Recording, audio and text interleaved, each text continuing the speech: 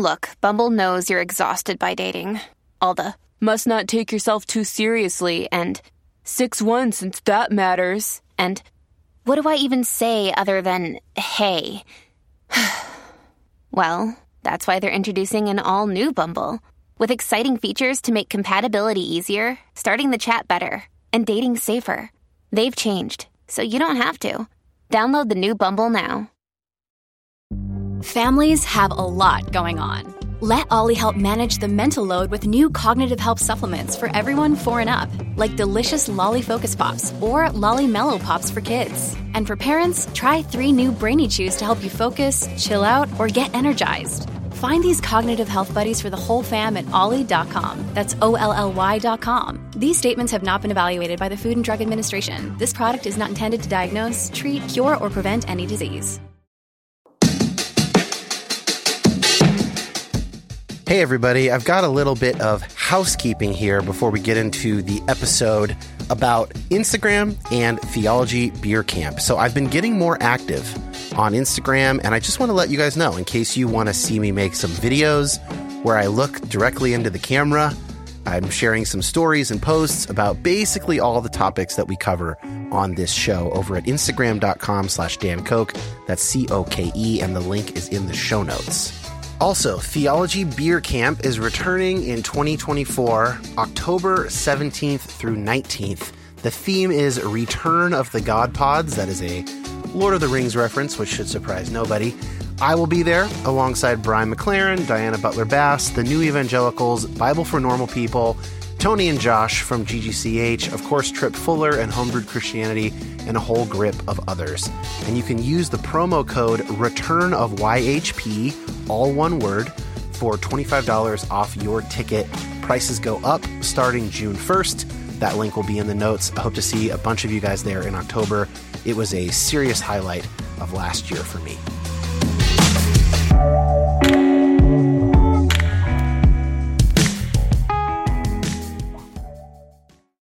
I realize there's a regular episode that's coming out on Monday, but last night my wife and I watched the finale, the series finale of The Good Place on NBC, and it was kind of a little existential crisis, mini crisis for me, and a bunch of other friends were crying about it and texting, and just seemed like people need to talk about this.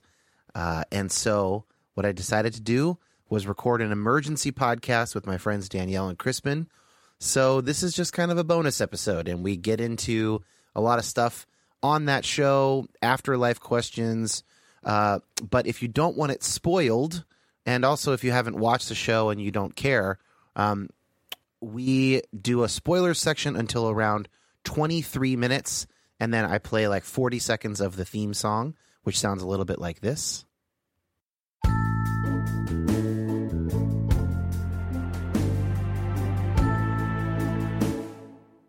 So if you do not want the show spoiled, skip ahead to 23 minutes, maybe 22:45, something like that, and you can not have anything spoiled about the finale.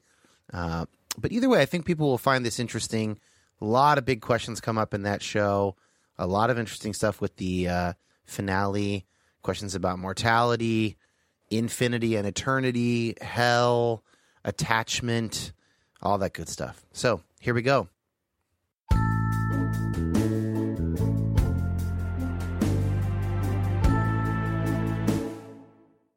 Danielle and Crispin Mayfield, hosts of the Prophetic Imagination Station podcast, and thinkers, writers, therapists. Well, one therapist.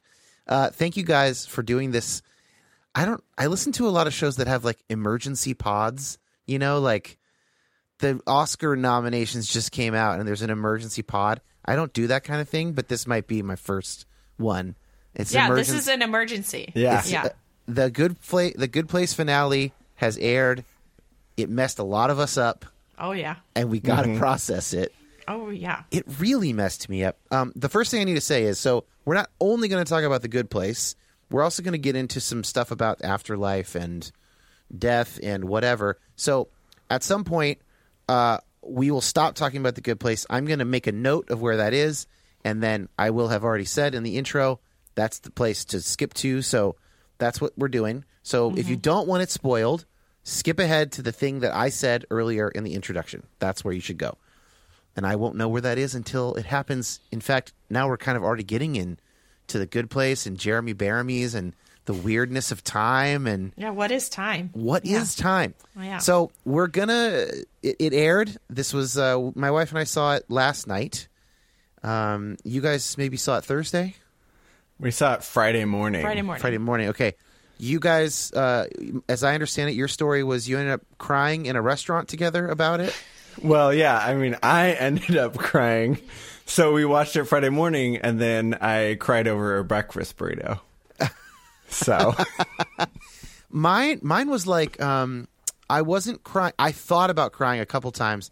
After it ended, like it was like early enough in the evening that we were going to watch, like another show or something before bed. And I was just like, we can't watch anything right now. Like, I'm on some kind of sacred ground here, but in kind of a bad way. We'll get into that. Soul-crushing sacred ground? Kind of. Yeah, like it felt a little bit like a losing part of my religion moment. I'm sure not all of it, but it was like it felt really important and weird and uncomfortable, and immediately afterward, I had this need to process it. I think I texted you guys last night, and I texted a couple other friends, and I was talking with Jaffrey about it and trying to figure out, what am I feeling right now? Why am I feeling so strongly about this? And later on, I can get into some other stuff it reminded me of feeling in the past. But let's just... First of all, we got to start with probably a description of what happened so that, because there's some people who don't care about the show. They don't care about having it spoiled, and we need them to know what we're talking about. Would one of you like to take the floor for the brief description of how this series wraps up? We'll assume that you know something about The Good Place. Here, I'll do that, and then you guys talk about the ending. So The Good Place is a comedy created by Michael Schur, who was involved in The Office and Parks and Rec and stuff. It does a lot of philosophy. Like, basically, these people, they go to where they think is heaven at the beginning of the first season. It's a comedy about the afterlife. And through a bunch of hijinks throughout the series, they are tasked with basically saving humanity, saving the world from the perspective of the afterlife. And then in the finale, they wrap it all up quite interestingly. Crispin or Danielle, I've been talking too much, so one of you start. Yeah, I think the way the show started was it really was about how to be a good person, right? And this fundamental belief that Mike Schur has that people can learn to become better people, right? And that's kind of like where the hope for humanity now rests. Are we going to choose to live with our neighbors in mind, right? And so as a Christian, I'm very drawn to that idea. The ending was fascinating because sort of season 2 and 3 really laid out how the afterlife system was fundamentally flawed, meaning that most humans could not ever get into the good place. So most humans were going to be consigned to the bad place of eternal conscious torment. That was very funny, and the writers had a lot of fun talking about that. And then this last season sort of ends with these 4 humans that we've come to know and love who are very flawed. They end up basically saving all of humanity and creating a system where people can learn to become better, and everybody basically gets to the good place, unless I miss something. It's kind of a purgatorial thing, right? They set up basically a purgatory system where, sort of like they experienced in the first episode, or they thought they were experiencing, where, they get a chance to improve because they improved each other in their experiences with each other in the afterlife. And so they're going to give people that experience. And it does seem to be quite redemptive, right? Like a lot of people make it in. That's kind of what we know. I don't know that we know that everyone makes it in. Okay. I'm not sure that they were explicit about that. I don't remember that.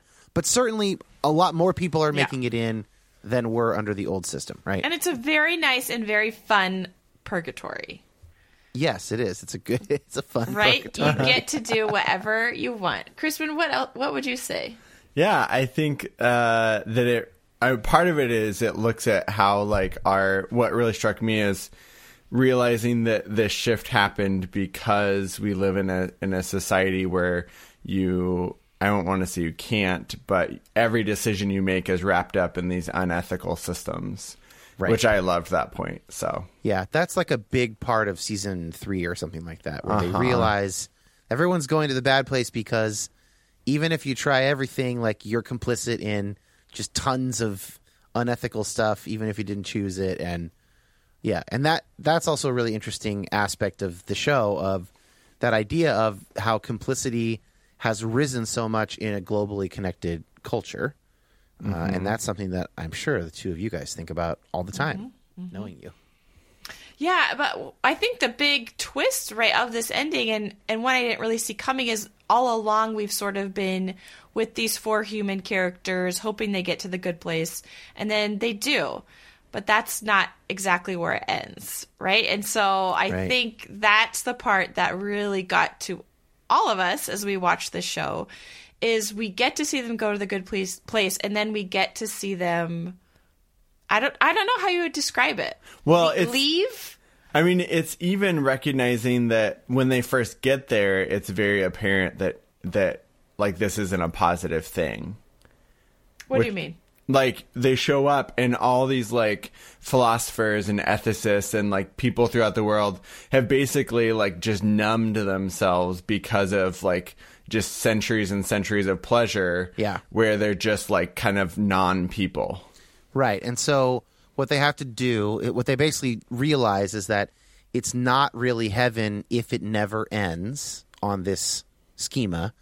And so they make like a kind of a death with dignity option as part of their plan.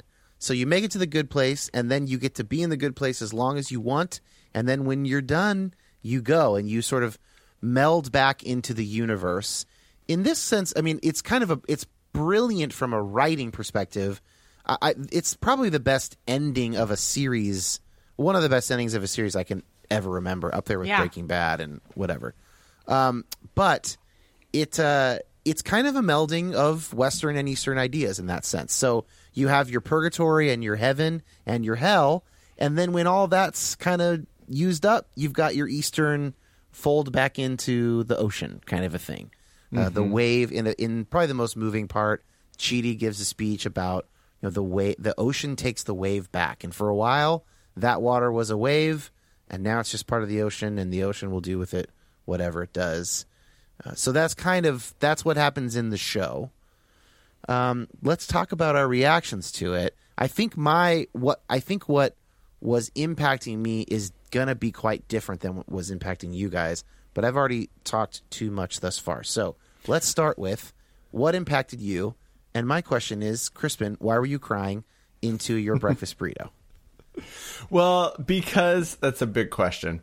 I was just the entire time I'm watching these people, right? And they come to this point, people that I'm invested in, and they're like, yeah, I'm done. And they're ready to step through this doorway and become part of the universe. And I've never understood that, for one. Like, this is a theme in a lot of movies where it's like things end and that's okay. And I've never been able to accept that. But I also, looking at my own history, I have some trauma, some attachment trauma growing up. And Bowlby, who's the father of attachment theory, talks about how, like, when you're a kid, and you have these experiences of feeling severely disconnected with your parent, that's a type of grief. And it just, he says basically, like, throughout the rest of your life, it's easy for that to get triggered. And so I think that's, like, totally what happened. And it's so hard for me to imagine, like, ever wanting to end my life. And that was what was really striking that I think we didn't quite explain. We explained that they're able to end their lives. But what was most striking to me is they get to this point where they feel at peace and, like, I'm just ready. They're ready to end it, right? Yeah, which is, like, that part was so surprising to me. And Eleanor, I really resonated with that because everybody else is like, I'm ready to go. And she's like, I don't want to be, I've been alone so much of my life. I don't want to be alone, which was, a lot of my tears. But it's just really hard for me to comprehend someone wanting to get to that point where they're ready. Because in my mind, as much as I understand that it's, they're potentially losing their consciousness, it just feels like this loss. Like the whole episode over and over, I just like felt this like knot in my stomach of loss over and over. Okay, can I say something? So while I was watching it, I was crying the whole time. And like sometimes it was sad tears, sometimes it was happy tears.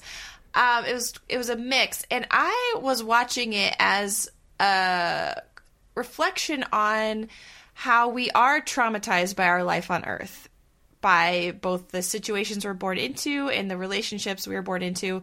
And Crispin is really into attachment theory, and he's taught me a little bit about it. And I think every main character in The Good Place, their relationship to their parents is a huge part of their story, and it's really explored. Mm-hmm. And it explores how it messes up these characters, right? And so a part of being in this good place purgatory is having those relationships restored and having people be able to connect with people in their lives. And that's where I think the peace comes from. I think they are saturated in like healthy relationships to the point where they finally don't feel disconnection. Yeah. Does that make sense? They have actually healed all their pain, all their wounds. And that's the main thing that people want to talk about. Maybe we should talk about this later in the episode, is what do we do about bad people who hurt us in the afterlife? And I think this show, great. Oh my gosh, did an incredible job with dealing with that. That's great. I'm gonna note that for a later thing. What do we do with bad people who hurt us? Who hurt us or others, right? Yeah. Mm-hmm. In the afterlife. Yes, great. Okay, but we can talk about that without, after we are done with spoilers. And in fact, we can talk about my reaction without any spoilers, because mine did not have to do with the move they made at the end, really.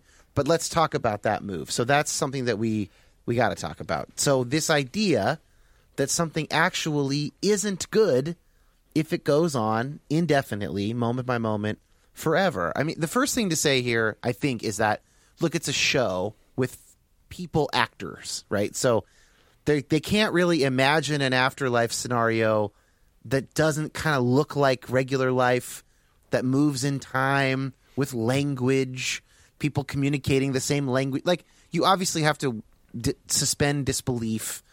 It's a comedy, right? So in that sense, the afterlife in The Good Place has to be a moment-by-moment sequential time thing, because it's a show, right, that they're recording with people talking. So that's a limitation in terms of, like, you could imagine something that's not that way, but they can't imagine something that's not that way for this show.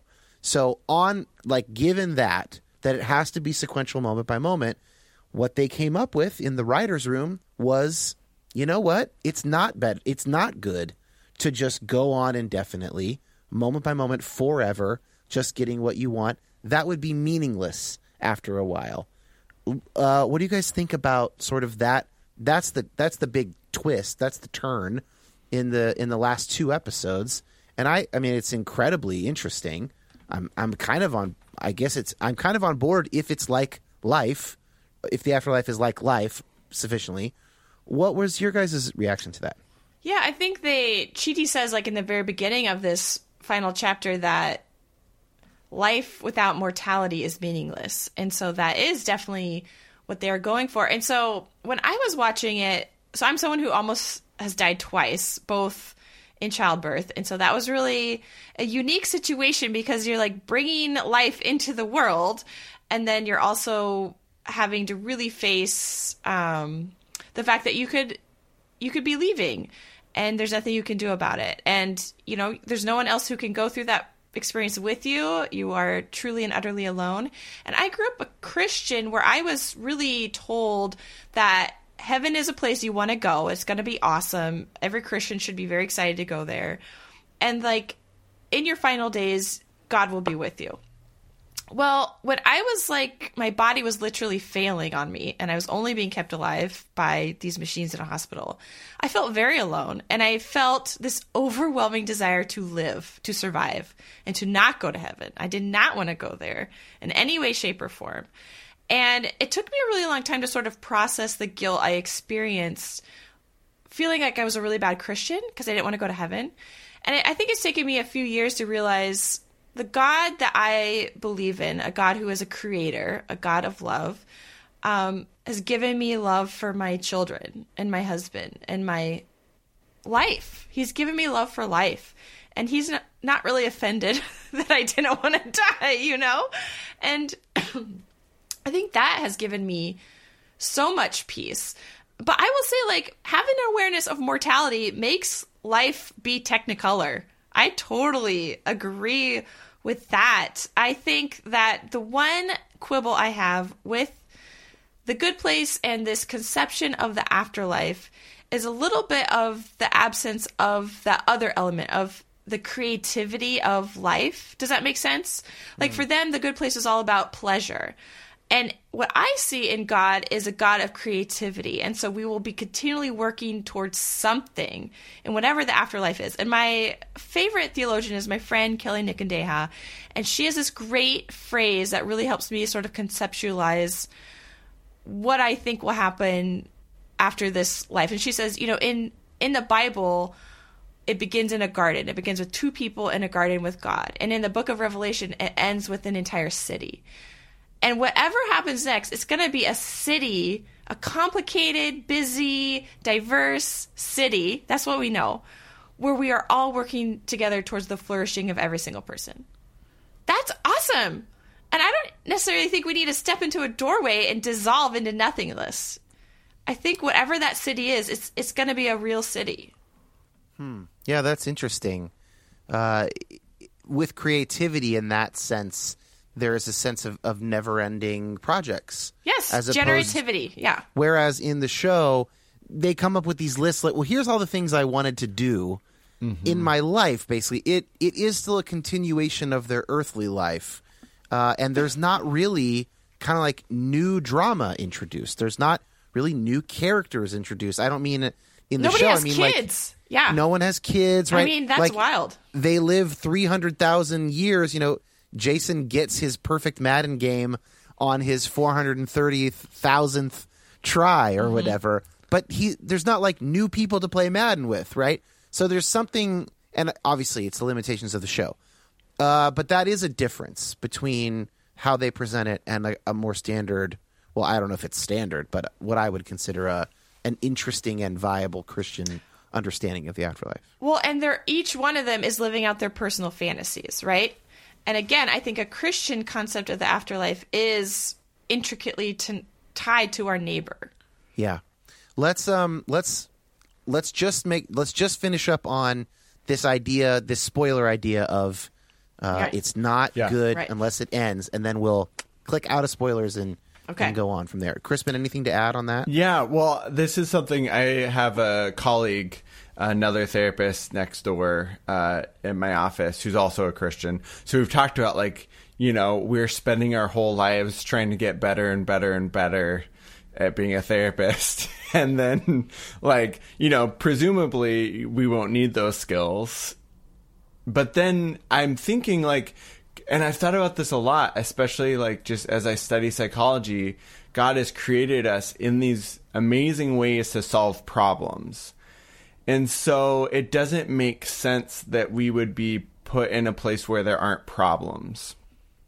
And I think there's like a difference between like problems or challenges and like pain and suffering. But yeah, I think I was listening to the Almost Heretical podcast recently, and they were talking about how the it is about reunification with God, but in the beginning, it was people and God ruling over creation, right? So there was work, there were things to do. And I think, Danielle and I and yourself, like, for people that are inherently creative, like, just having the rest of eternity to work on whatever projects I want to do. Like, that's actually really exciting. And it's hard to, I really liked what you said. I think if our imagination is limited to like playing the best round of a video game ever, then of course that fits Jason's character. But that's really boring. But if we have a broader imagination, I don't think it has to be boring. That's very well said. I'm going to officially close this spoilers section. I'm going to make a note of the time for myself for later.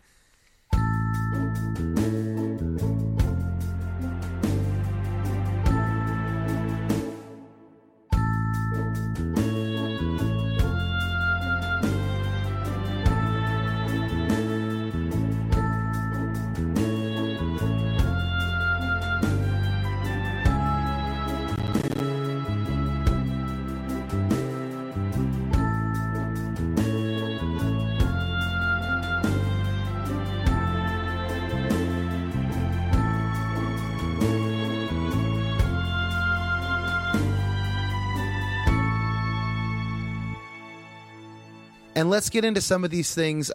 No promises that we won't give anything away about the show, but we will not spoil the ending, and we will just mention the show as needed in sort of a general sense.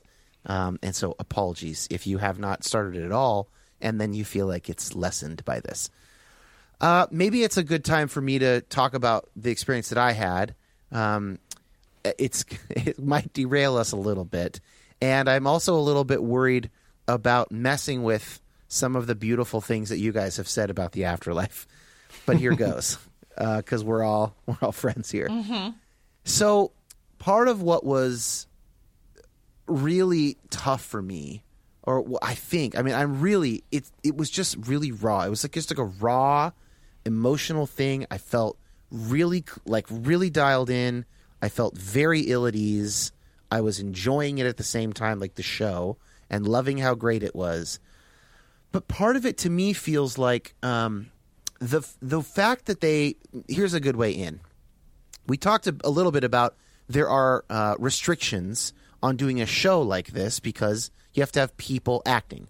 And so a theologian could come up with some very interesting schema for how the afterlife goes, but it'd probably be very difficult to film that and write a script for actors, right? So it ends up being this very anthropomorphized, human-centric afterlife. And one thing that I kept feeling is like, this is exactly how I was taught to think of the afterlife, is like overly human-centric, super anthropomorphized. It's just like this life, except it's all the good shit. And like, feeling a little bit embarrassed about that. And feeling like wondering how much of my healthy and helpful conceptions about God and the afterlife are really built on kind of shitty, shaky ground. And so that was kind of the part of it that felt like that was part of the existential kind of crisis feeling, I think, is like this show is so good that it has showed so clearly how stupid this was, or at least this aspect of it, of like, heaven's just like awesome earth kind of a thing. And that shook me in a way that I'm still kind of processing. So that's the first bit. I'm curious if you guys have any thoughts about that. Go for it. Well, I think that, again, like we all have to have those moments of being shaken up, right? Because whatever we were taught as children is appropriate for children. And then as we become adults, we're like, nobody knows.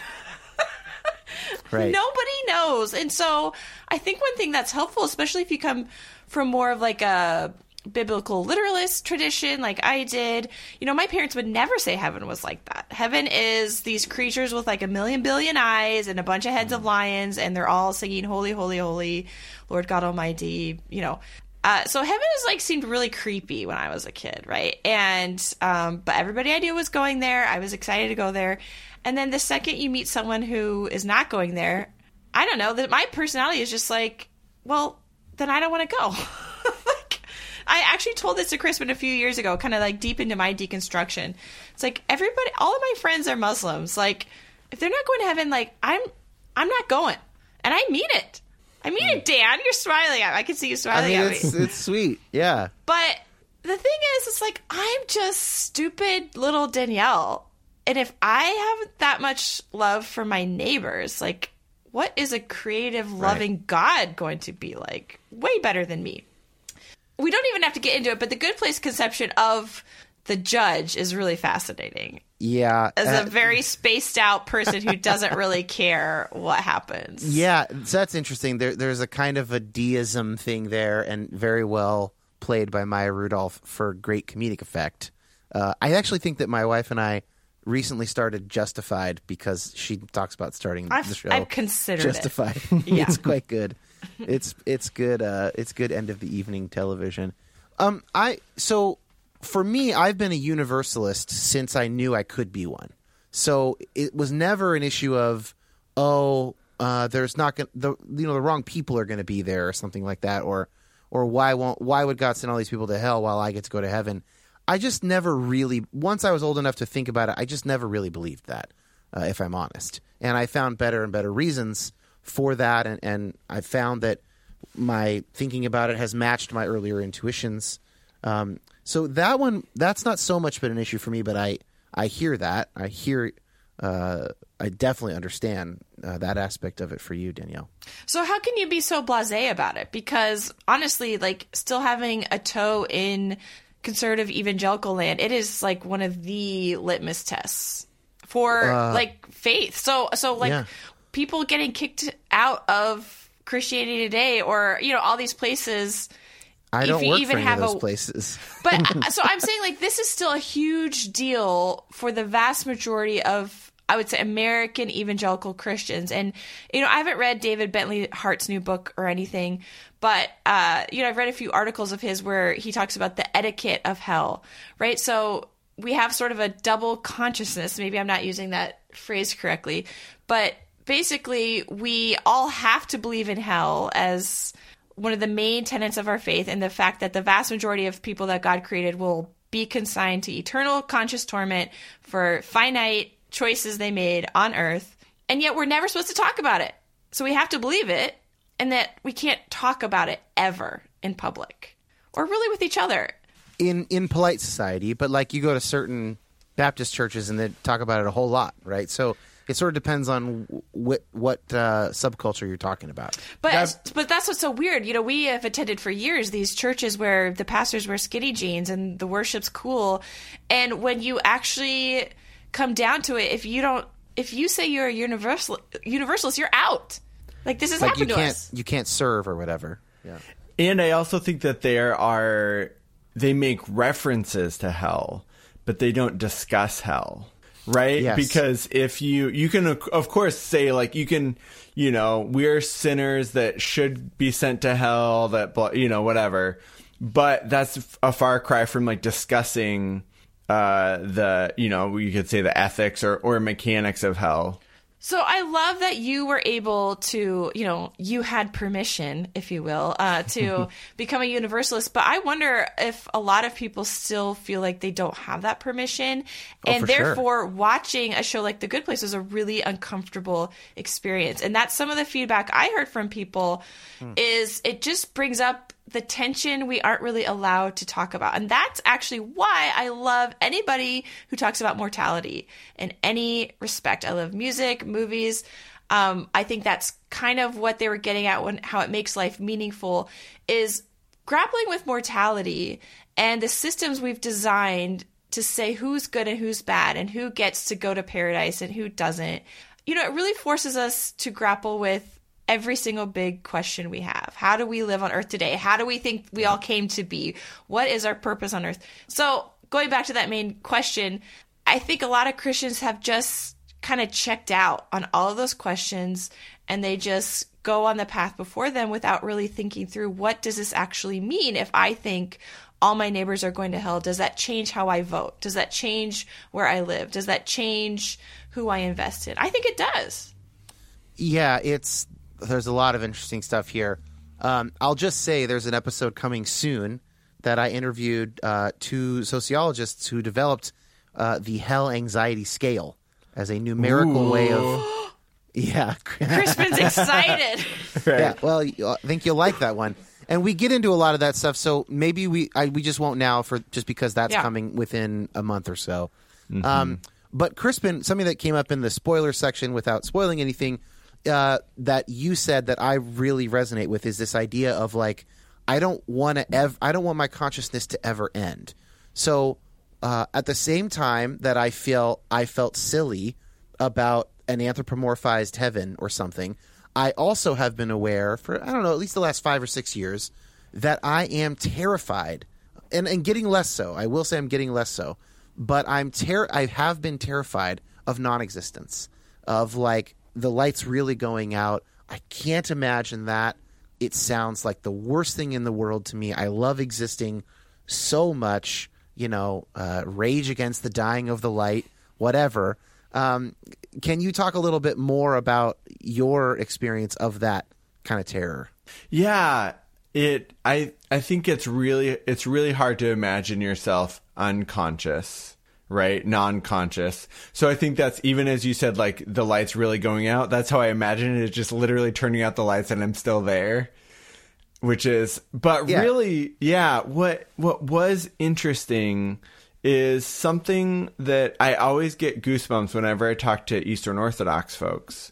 And Brad Jersak is one of my favorite Eastern Orthodox guys.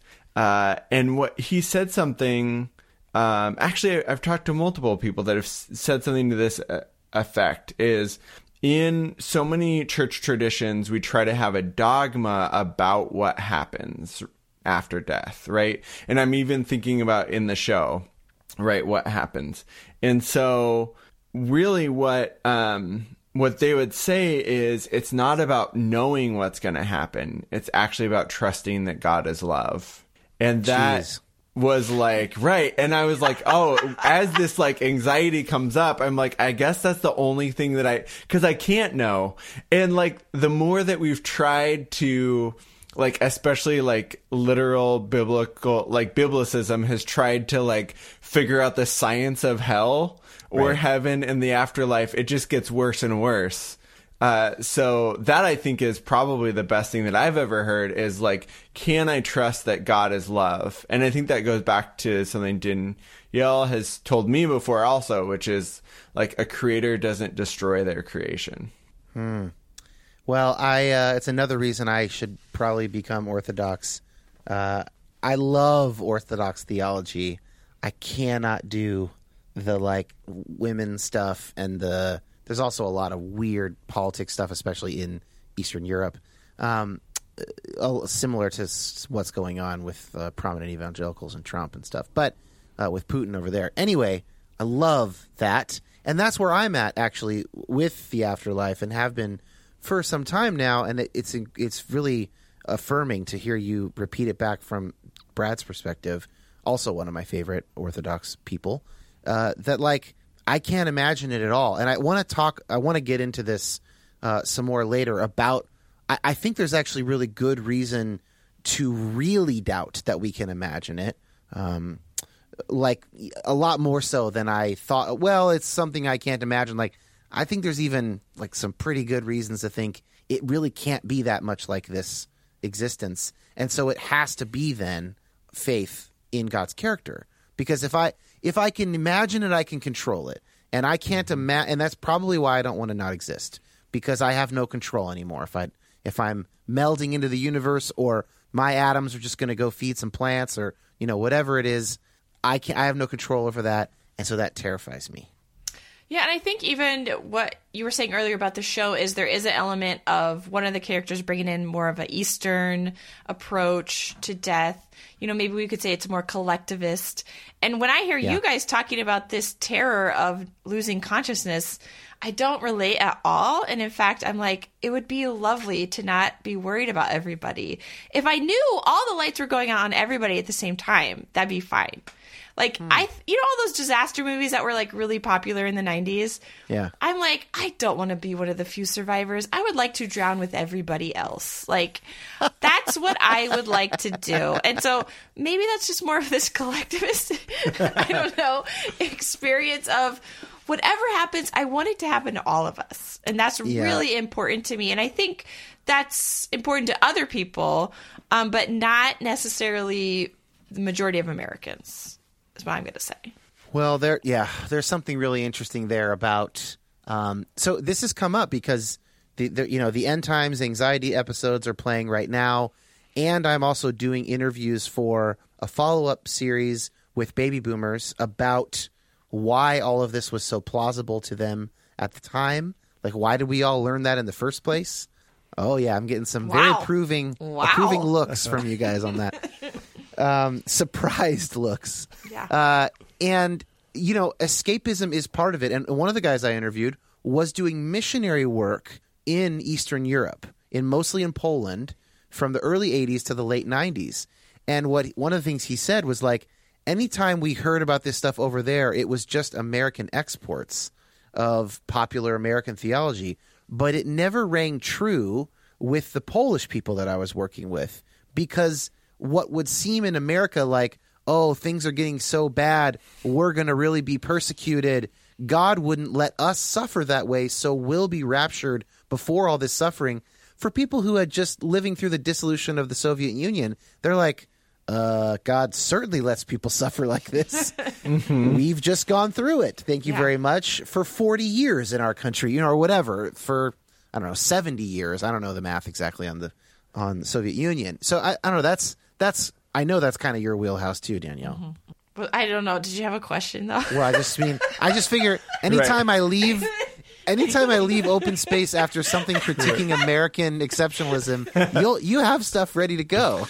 Yeah. Well, our brother-in-law Stephen, who was born in Sudan, right, talks about this a lot. So he's, being in the States and hearing people talk about like terrible things happening. He's like, these things happen to me, so why is it that because it's happening in the U.S. that it's the end of the world? Right. When it happens to Americans, then it's the end of the world is kind of how the rest of the world views us rightly, Right. And I think that is baked into the way that the average American sees their own country's experience and place in the world. We are exceptionalist and we are individualist, right? And so it's me and God. It's me and my Bible, but then we put all of us into a collective as Americans. Well, it's us and God, and we are at the center of the stage. That's probably true of everyone that is in a large enough country that could sustain that kind of thinking. That's probably the way the Chinese people feel. Some Russians probably feel that way. Maybe not if you live in Luxembourg. You just can't get yourself to believe that. But or British people during the Empire probably felt that way about the UK. I don't know. So yeah, but I think it really does directly relate to how we view the afterlife, how we view ourselves in the world. So The Good Place is written by Americans. It's a very American-centric show. There's so many quibbles I could have with it there. But you know what? I think they knew it, and I think they just ran with it.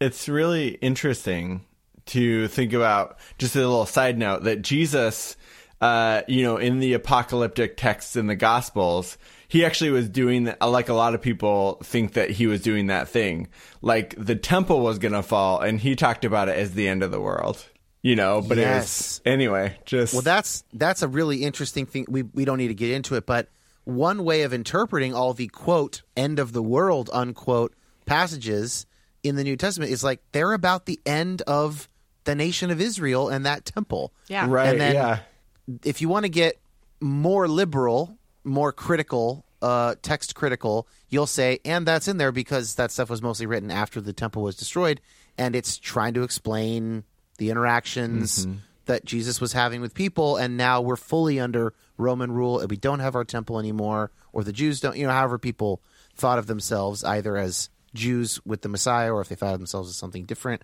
Mostly during those early texts, they probably weren't thinking of themselves as all that different from the Jews. Okay, that's a little nerdy. Yeah, if Jesus did it, then we're allowed to. So. Well, and again, so like Jesus talking about the end of the world is the temple falling. And, it really was the end of the world for a lot of people. Like all of Jesus's disciples, except one, was killed, right? Shortly close to the destruction of all of that. Yeah. And so somewhere around there, yeah. So worlds actually end all the time. And I work with refugees, so this has been really brought to my attention too, right? It's the end of the world is happening in Syria right now. It's the apocalypse, and it's not happening to me personally, but it's happening to people that I know and love. And I think, again, going back to The Good Place, that is an awareness of mortality that has infused my life with meaning. So one of my huge deconstruction points is actually a point of conversion, right? Being in a relationship with people who are refugees, whose lives have ended, and they are making it here has absolutely changed the way I live my life. So I think that's what The Good Place is getting at, is how do we live our life here, and how our conceptions of the afterlife can actually make us be people who are on a trajectory towards being better able to love and honestly transcend some of the wounds that both the structures of the world and the people in our lives give us. So this is something I really would love to talk to you guys about. There's a few different directions we could talk about. One is about people who wound us, right? And how they affect us, and attachment trauma and all that. I know Kristen wants to talk about that. The other one I do want to get back to is mortality giving life meaning, which brings up this question that I've been thinking about recently, which is death a part of God's design or not? So growing up Christian, I always heard it's because of the fall that people die and things die. And then there's this podcast I love with these two British guys, and they talk to a scientist who's like, death is absolutely a part of life. Like, death and decay has to happen in order for there even to be new life. Don't steal my thunder. Don't take my answer. I'm sorry, but it rocked my world. You want to talk on that, Dan? I do, but let's do the attachment people who heard us stuff first, because Crispin hasn't had enough time on the mic, and we're going to let him. We're talkers, me and you, Dan. Lead off this topic. So, Crispin, what are your thoughts as someone interested in attachment, doing therapeutic work? Someone's harmed us, or they've harmed someone that we know. Our conception of the afterlife either does or does not include them being there. Yeah, justice. How does justice figure into this? Yeah, reward, justice, yeah. Right, yeah. I mean, there's so much there, but I think that, that's the biggest thing that comes up, right, is people are like, well, you have to believe in hell because God is just and God is righteous. And Hitler. Right, and Hitler. They always bring up Hitler. And I have suffered abuse in my life, and that has not, on a relational level, been resolved. But I can just say for myself, I don't want that person to suffer eternally. And actually, what I would like is an apology, which we see in the show, right? And really, even as I think about couples work and couples where there's been an affair or there's been a huge breach where one person has really hurt the other one, the thing that actually restores the relationship is that the person that's been hurt is able to say, hey, here's what this was like for me, and actually express it, and to see in the other person's eyes, right, that they get it, that it means something to them, that it lands, right? And they can turn back and see, like, oh my gosh, I see how much this hurt you, and that impacts me so much, right? And then they can go forward. And Brad Jersak, again, he talks about, with Jonathan Martin on the Zeitgeist podcast. He says, this isn't about like Hitler waking up in the lap of Jesus. What if Hitler has to go to every single person that he harmed and understand and sit with the pain that he brought them? And I think that's both. It's not that I want Hitler to be punished. I mean, that's not my choice to make, to say that, but it's a painful, punishing process that leads to reconciliation, right? You actually have to feel that pain of the other in order to move into restored relationship and be able to move forward. And for some people, that is going to be just an excruciating process, but not out of like a punishing God, but because that's the way that it works. It's kind of natural consequences, right? In a cosmic sense.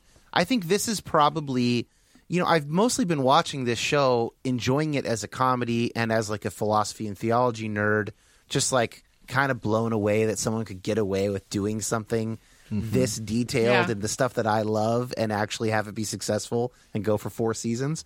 But I think the thing that, looking back on it, I will appreciate the most from a more value kind of a sense is like it really getting those things right. Of course, it's, as my friend Sari texted me this morning as I was still processing it with her, she's like, Dan, they're not trying to talk really about the afterlife. They're using the afterlife as a vehicle for talking about this life. Mm-hmm. And that's right. It's about forgiveness. Another thing that she says that she loved about it was, she's like, I love that a demon gets redeemed in this show. Mm-hmm. And that's like a pretty incredible theological concept if you want to go there. The fallen angels over time and experience be redeemed? Or do they have to go in the lake of fire? And it brings up a lot of stuff, but there is something really resonant about the show in terms of people's, as you said, Danielle, people's wounds are actually really explored with their families and whatnot, and they're not glossed over, and that's kind of the thing that they each have to work through in their own storylines. I just love that. I love that about the show. Yeah, that's something that really has got me thinking for a while now about. So the way that I grew up is that you're saved through faith, right? And part of that faith is that you are actively walking with Jesus. If you're like, F you, I'm done, then you're not saved, right? It doesn't work that way. If you renounce your faith. And so I've always thought, like, what if my son gets killed and then I'm like, I walk away from my faith, right? Or what if, and I think about like people that have experienced a lot of trauma that already are primed to feel abandoned, right? And feel not good enough, right? And then, we know that sets people up at a much higher likelihood of addiction, right? So then you're like, okay, well, I'm walking with Jesus, but what if I relapse? And what if I do a bunch of stupid stuff and then I overdose and then I die? And it's like, what if at that point I've renounced my faith? And so it leads to this anxiety of like, I can never quite relax. And then as I was thinking about that, I'm like, who are the people that are most likely to not be able to relax? That is going to be the people with complex trauma. They're going to be the people that are going to be least feeling in control of their own lives and behavior. Because that's often what trauma does, is it makes you feel out of control of yourself. Right. And I think that's even something that I felt before is like, oh my gosh, I feel out of like I know that I can't be good enough. And even though I've been told it's not about being good enough, there is still this little bar that's there. And so then it really ends up, it's not good news for the people that have suffered most. It's not good news for the least of these, right? Right. And can I add a layer there? What role does that? Well, if you backslide and say no, then I guess you were never in the first place, or I guess you really aren't there after all. What role does that play? I think that the primary role that theological move plays is it eases the conscience and the certainty need of the people who are still in. Yeah. Mm-hmm. So they can go, well, I know I'm still in because these are the rules. And so they will find that plausible because it is to their benefit to find that plausible. But actually, it's hurting the people who need Jesus the most, right? Mm-hmm. Yeah, definitely. And like I was just, really captured by Eleanor's storyline throughout the show because that's right there. Yeah, for sure. Well, Danielle, you want to talk about death and God's plan? I love talking about death. That's why I love this show. Well, let's start with what the scientists said. Yeah, there is on this earth. Well, and this also ties into what I sort of hinted at earlier of like these reasons I think that are really good for like not thinking that we can actually really understand what the next season of consciousness would be like or whatever. There is no life without death. I mean, at every level of biology, from plants to brains to whatever, like it all has to do with limits, right? So some things stop beating and other things take the nutrients from the things that used to beat and then they get their hearts beating. I mean, it's like there never was a time in history when organisms lived together and there was no death. I mean, even I heard someone say if you only added up the insects in like, the first month of the garden or something like that, Adam and Eve would just be like wading through a river of insects. They have to die and get eaten by other things. Like, you just can't. It doesn't last for a week, much less 4.5 billion years since the Earth was formed, or something like 600 million years since they think that life evolved, biological life. So, are we just like destroying your little childhood? Yes, thing? you are, and in one sense, it is extremely comforting, right? To be like, okay, this actually is a part of the plan. It's actually essential to like being reborn, to resurrection, to regrowth, to creativity, to generativity. And I like to think a lot about sort of the horror stories that humans have created about immortality, right? It never goes well. And if we think about how monstrous we would be if we never died and we lived forever, and how that would just lead to more suffering, more oppression. You know what I mean? And so I think like some of these zombie narratives are about that. Vampires, I would say, even like Greek mythology, Greek gods, like what does unchecked power and immortality give to people? It just leads to more pain and more oppression for already marginalized people. So I think it's really helpful to think through all that. I will say I'm not sure that would have been comforting to me when my heart was about to give out, right? Oh, this is natural. It doesn't feel natural. Right. And like when somebody's baby dies, that doesn't feel natural. And I don't think it is. Right. Well, there's a sense in which death is obviously a part of the plan, but that doesn't mean that each and every instance of death is a part of the plan, right? Mm-hmm. Yeah, so, and I think what about this Good Place finale, there was still this sense. Be careful with spoilers, though. I won't spoil it. Okay. But it did bring up some of those questions of, is this the right time? This doesn't feel like the right time for everybody.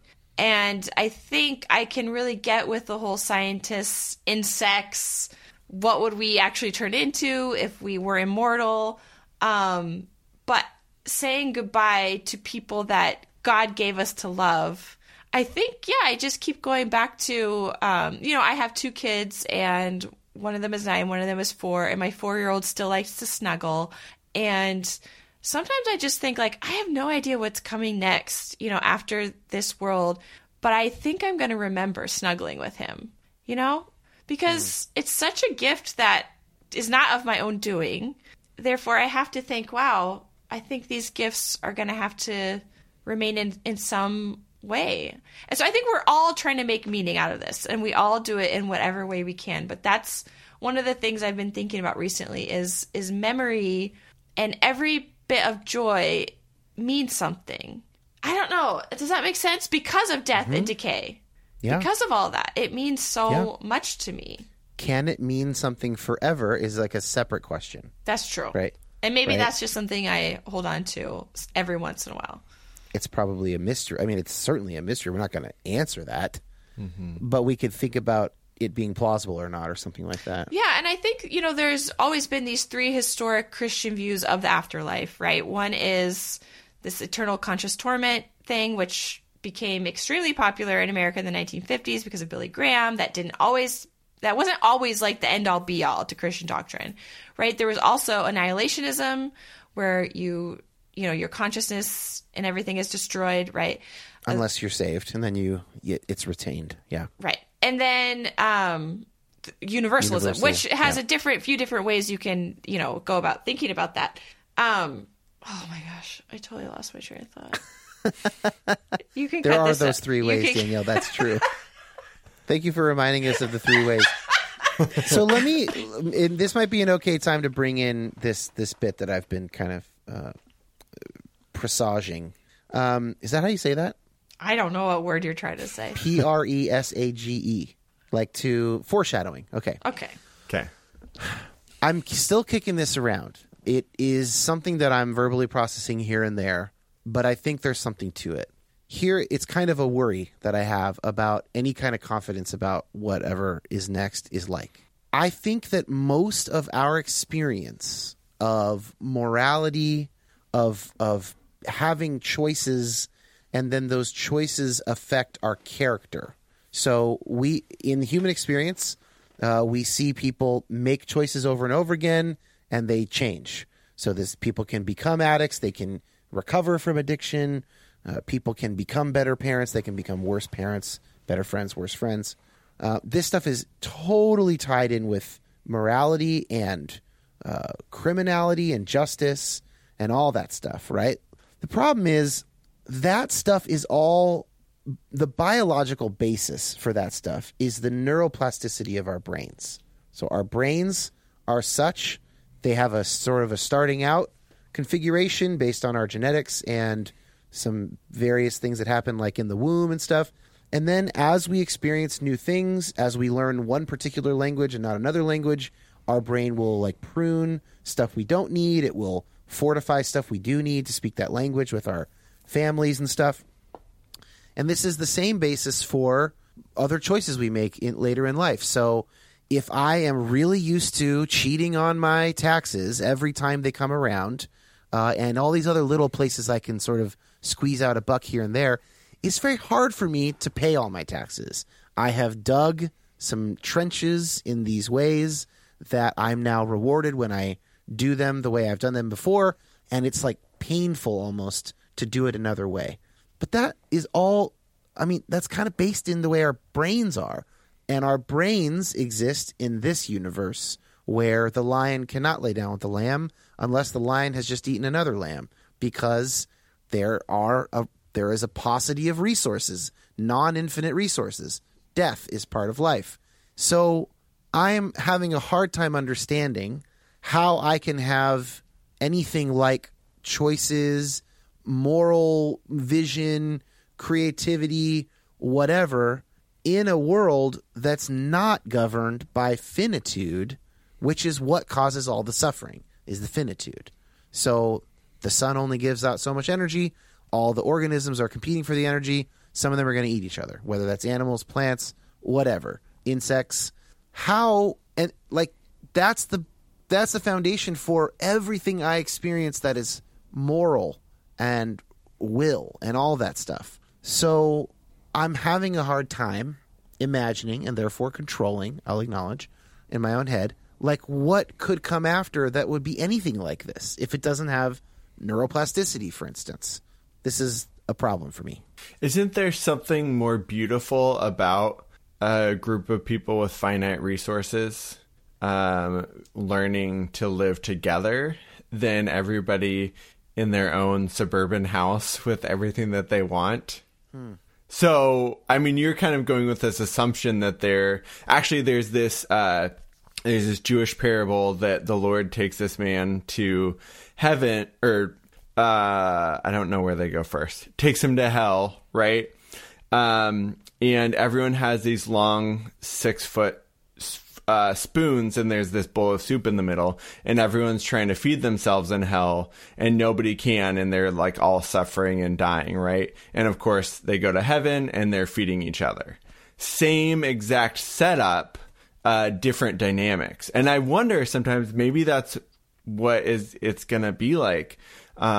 Is it's not that all the problems are going to be magically solved like we were talking about earlier, but actually we have a new capacity to overcome the challenges. And I wonder about that too. Like you said, people can change for the better and for the worse. And I have this sense that there's going to be some sort of continuation, but there's going to be something that changes that actually allows us to continue to grow and heal in the ways that we already do, but that we won't do the other part of it.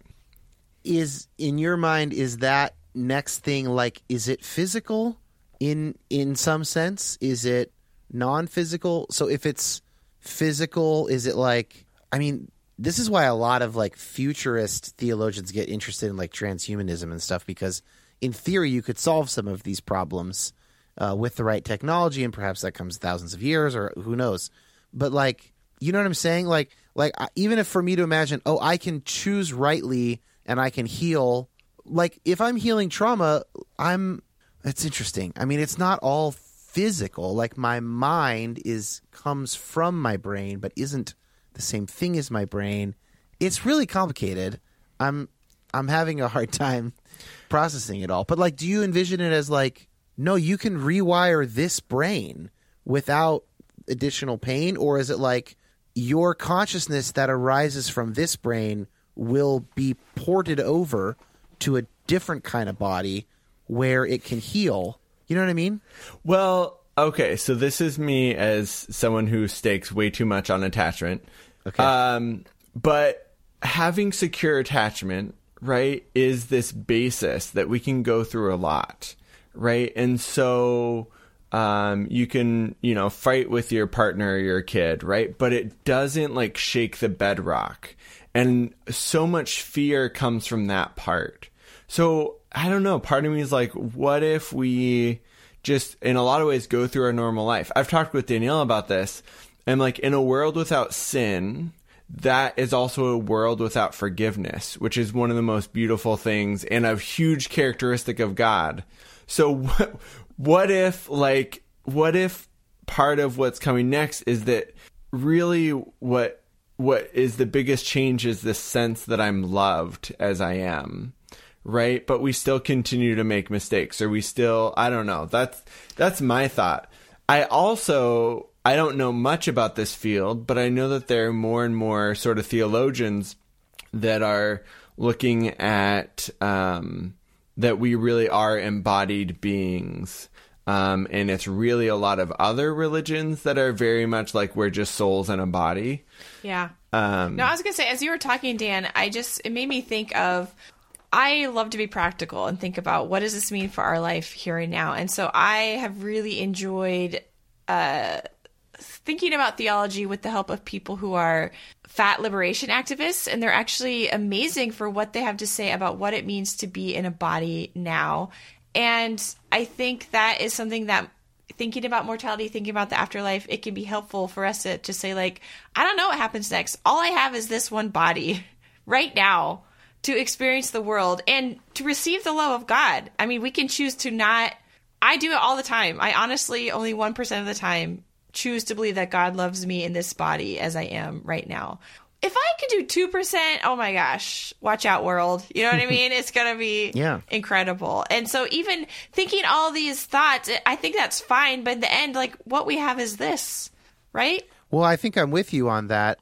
And I feel like that's maybe kind of the existential crisis that I was partly having is like, in some sense, though, like what I'm trying to figure out what the crisis was, because a lot of what I'm saying now, I've been thinking this stuff for a bit now. It wasn't new to me last night. But something that felt new was like, oh yeah, like a lot of this is built on a house of sand. And this show managed to show me that, like, while making me laugh in like tear down what 100 theologians or pastors or Bible teachers or whatever couldn't shore up with any real, structural capacity or whatever, And so, yeah, like I think that's where I'm headed and have been headed is like, all I know for sure is this life, and I can rest in God's goodness, as Crispin was talking about with the Orthodox thing. And I think that I would agree that there's actually a lot of bad stuff that comes in this world from people hyper-focusing on the next world. Mm-hmm. I mean, that's where we get a lot of, we don't need to take care of the earth, for instance. Mm-hmm. Or we'll teach our kids to be terrified of the rapture because this world doesn't really matter. What really matters is that they are ready for the rapture. And then all this stuff will be nothing compared to that stuff.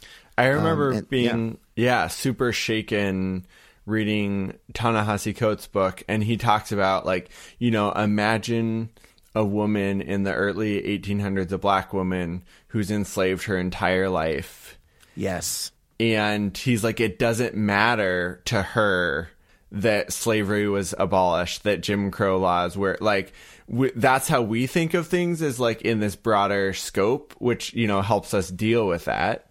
But for this woman, that was her entire life. And of course, he doesn't, believe that there's another, she has any other experience other than that. So this is my problem, because one of my not solutions, but like the way that I can think about the problem of evil and not lose my faith is that, like, yeah, but God created a universe. Like, so God can do something else that makes that worth it for that woman in some way. But my neuroplasticity problem makes it sure seem like, well, we have like this brain is sort of where we come from. And like, if that woman didn't get her consciousness uploaded or something, you know, or something like that, like where is her justice? And if she doesn't get any, is God just? And is God really as good as I think God is? And this is when I get, these are my biggest doubts, is around stuff like that. Yeah. People can't see this.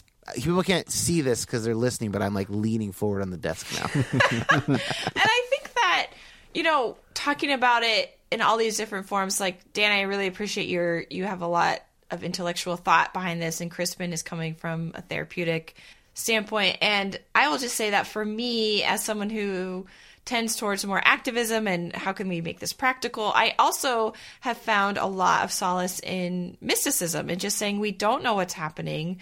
I actually think Dallas Willard said something that really impacted me, which is none of us enters this world alone, right? We're all born from somebody, and none of us will enter the next life alone. And I think holding on to little things like that can be really impactful. But I wonder if it's okay if I share like a mystical experience I had. Please Is that do. okay? So I actually write about this in my book that's coming out in May, and I just don't know if people are going to think I'm a freaking heretic or not. In fact, they probably will. But probably not the listeners of my show. Okay. But I mentioned, you know, having these near-death experiences with the birth of both of my children. And the second one, I eventually was able to leave the hospital. My baby was 3 weeks old and super tiny. And then he had to go to the hospital for a meningitis scare, and it was horrible. And my brain broke. Like, it just broke, right? And I just thought, I'm never leaving this hospital room. I will never let anything bad happen to this baby. I refuse to join everybody else. I became like a mother bear, right? Just all instinct and just, I'll never let anything bad happen. But I couldn't sleep at night, and I had so much anxiety, and, you know, I was probably super depressed, and my body still wasn't working right. And I couldn't find any peace in any of the Christian sayings and any of the Bible verses people were texting me. None of it meant anything to me. And part of it really stemmed from what I was saying earlier, which I was terrified to die and terrified to leave the world. And I really felt like I was almost digging my fingernails like into the soil of the earth. Like, I'm not going to leave. And I felt like such a bad Christian. And then one night I couldn't sleep, and I either had a dream or it was like a vision. And I was in this room, and it looked like a painting from like, you know, Leonardo da Vinci or something. And it's this beautiful wooden table, and there's all these bowls of like fruit and bread and cheese. And there's like all these people at the table, and they're eating. And they all look so happy. And I was like, wow, this is kind of cool. So I sat down and I started eating. And I realized, like, oh my gosh, I know some of these faces. But where do I know them from? And I heard this voice, like this audible voice that woke me up out of this vision or dream. And it said, in heaven, you will feast with those who have suffered on earth. And I woke up and I realized they were the faces of this group of refugees I had been seeing on CNN all week in the hospital while my son was hooked up to all these machines. And they were people who were on this boat, and they were fleeing violence in Myanmar, and no country would let them land.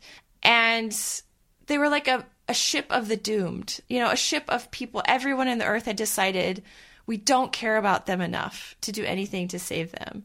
And those were the people in this vision. And I tell you what, like, from that day on, I have not been afraid to die. And I know that's not logical, and I know that has nothing to do with neuroplasticity, but it's stuff like that where I'm like, maybe we need a bit of both, right? We need scientists, and then every once in a while we need mystics. And I would say mystics in particular are people who spend way too much time thinking about death, right?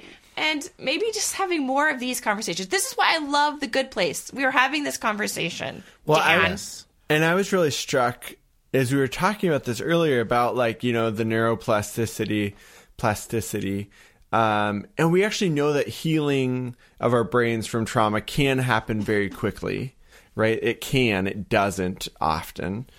But I was thinking about Jesus and all his interactions with traumatized people, and you just see that it was this really clear healing.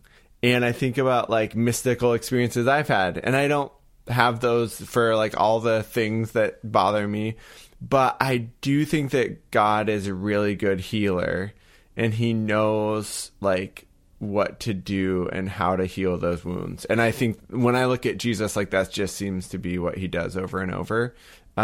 So when I think about that, like, and I love thinking about God as a therapist. How convenient. Right. That's funny because I see Jesus as having the miracle of getting communities to include the outcast. You know? You both see what you want to Yes. see. Right, yeah.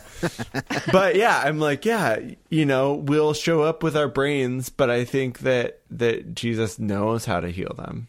Yeah, I feel like I should say this. There is a way of thinking about this that is intellectually rigorous as well.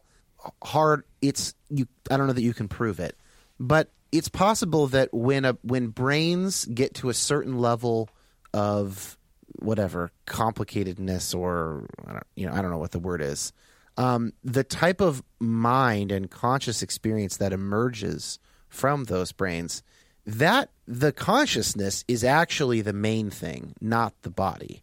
That bodies get minds born, in a sense, and that really, in that sense, once we have minds, we participate in capital M mind, the sum total of which, or something like that, is God, or whatever. There's different ways to parse that. That is another way of looking at this.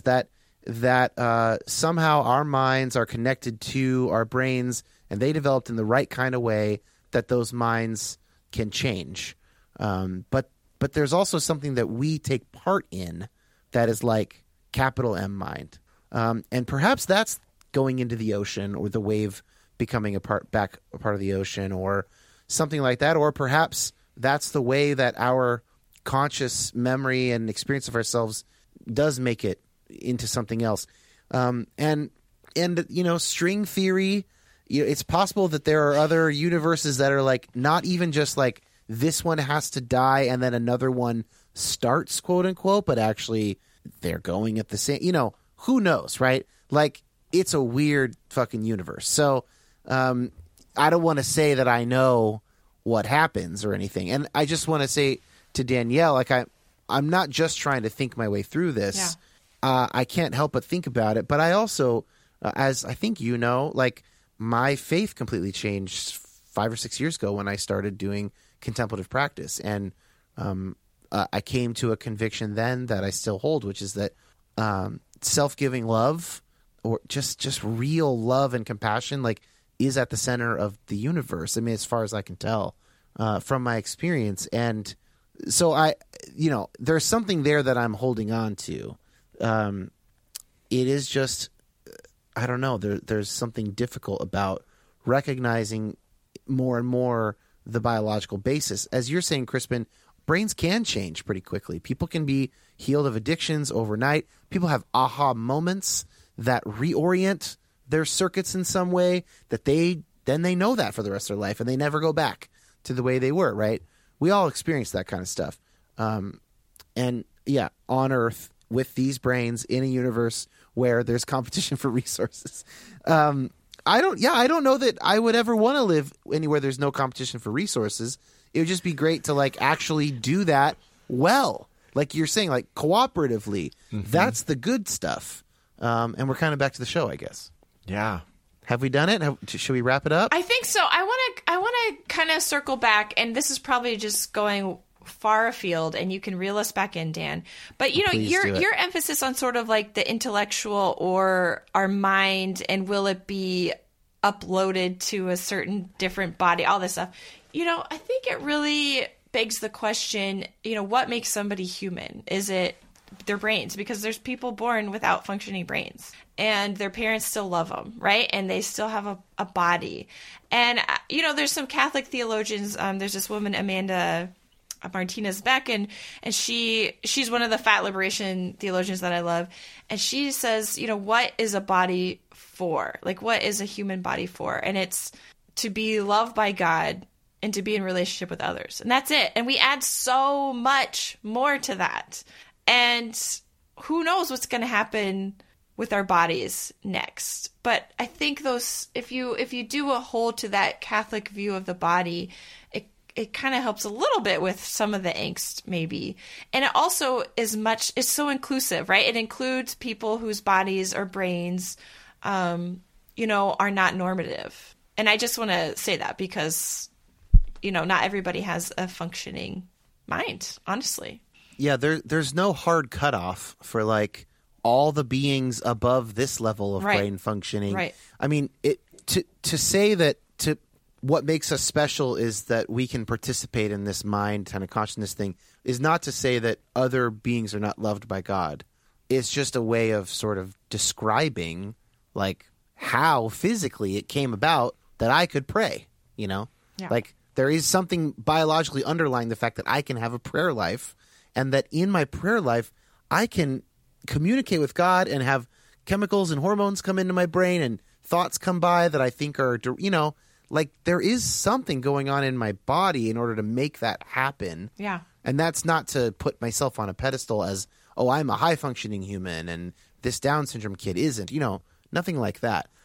In fact, there's some really interesting sort of stuff that I've heard some scientifically minded theologians talk about that like we're not confident that other organisms that have less going on don't enjoy God quite a bit more than we do. Mm-hmm. I mean, it's actually very difficult to say about that, right? But like, how much fun does a rabbit have running around? Like, how much does that rabbit experience, the pleasure of aliveness that God gives it? I mean, who am I to say, Right. I mean, that's what I was thinking about is that in, mental health and psychology, we're leaning really towards mindfulness, being present in the moment, being present in your body. And so many times our consciousness gets in the way of that. So, there's, I guess, the flip side there, which is interesting to think about. Yeah, and that's where kind of co-creators language, I think, becomes really interesting. I think of increased, like, capacity, conscious capacity as, like, sort of equally, it's like a funnel. As you go up, you can have greater something good, and you can inflict greater harm, and you can feel greater pain. And but it's possible that like you take that funnel all the way down to the middle to a lizard that has very much less. That middle might be really good until the moment that you get your head bitten off by a snake, right, or whatever. That middle, that default creature state might just be awesome, like quite awesome. And as people with all this capacity to be hurt, to hurt others, we can have such a worse life than a lizard and also such a better life than a lizard or alternate. And like as we choose and mold things like cultures and churches and homeschooling our kid, whatever, we are co-creating with God actually all the time. But to your point, Danielle, we have to think about what we're doing right now in this world with this life as we are already co-creating. Are we doing it well or are we doing it shitty? Yeah. And I think like the show, The Good Place, is very much concerned with this central question, what do we owe each other? And I love that question. And I wish more Christians asked that question. And I think we should all pay attention to the fact that most prominent Christians in the United States are not asking that question. Well, it is made by a bunch of filthy Hollywood liberals. Right. So, what do you expect? I know. What do we owe each other? Pfft, they don't know Jesus. What a dark way. We can't end with that. Me just slamming people. Well, any final thoughts? I wanted to say that just thinking about you and Crispin and us talking about this, I think we are trying to live out some of what The Good Place is trying to say, right? Like we have considered our mortality. I think we've made it clear. We could probably talk for another hour and we should not do that because people are bored. Right. We have done this. We are doing it now. And we are trying to communicate and reach out to other people in our lives. I think both in our immediate families and then all of us have some sort of way of trying to engage with the wider world. In a sense, trying to save people, right? Which that's kind of what this last season of the show is about, right? The Soul Squad trying to save everybody. So I just want to say, I think it's all connected, thinking a lot about death and the afterlife can have actual impact on how we choose to live our lives and our neighbors. And I don't know, I've just found the show so inspiring, and it gave me a chance to think through things in a deeper way. And it didn't make me like lose my faith or make me uncomfortable. It just allowed me, I think, some space to explore some of the tensions I already felt. And I know a lot of Christians felt uncomfortable with certain elements of it. And I guess that's just one thing I would like to say. If you did feel tension, first of all, that's really normal, right, Crispin? When thinking about death. Oh, yeah, totally. And I'm pretty sure everybody who watched this last episode had to grapple with the concept of mortality. Yeah. Right? And that's important. And I think it's almost like a public service that Mike sure did for all of us. Yeah. Yeah, I think that it just, watching this entire show just made me think so much about justice and like what is real justice. And we sort of touched on it before, but this idea of restorative justice, is a theme throughout of like, how do we, and, I think God is doing this. How do we heal things? How do we heal everyone? And even thinking about this, I have a friend who has a theory on death, that she says, maybe it's actually through losing our ego that we live forever, right? So in the sense that rabbits, right, when we talk about the death of like a species of rabbit, we don't think about the individual rabbits, we think about like the whole. And so, yeah, it's really interesting to think about like, what does it mean to use a biblical phrase, die to self, right? And then be able to see, your part. And actually Freud said this as well, that really focusing so much on yourself causes a lot of suffering. And so I love that the part of the show that these people that go from focusing on themselves to focusing outward and finding a lot of joy in that. Yeah, that's great. I'll close by saying I did have a little kind of existential anxiety last night with the show.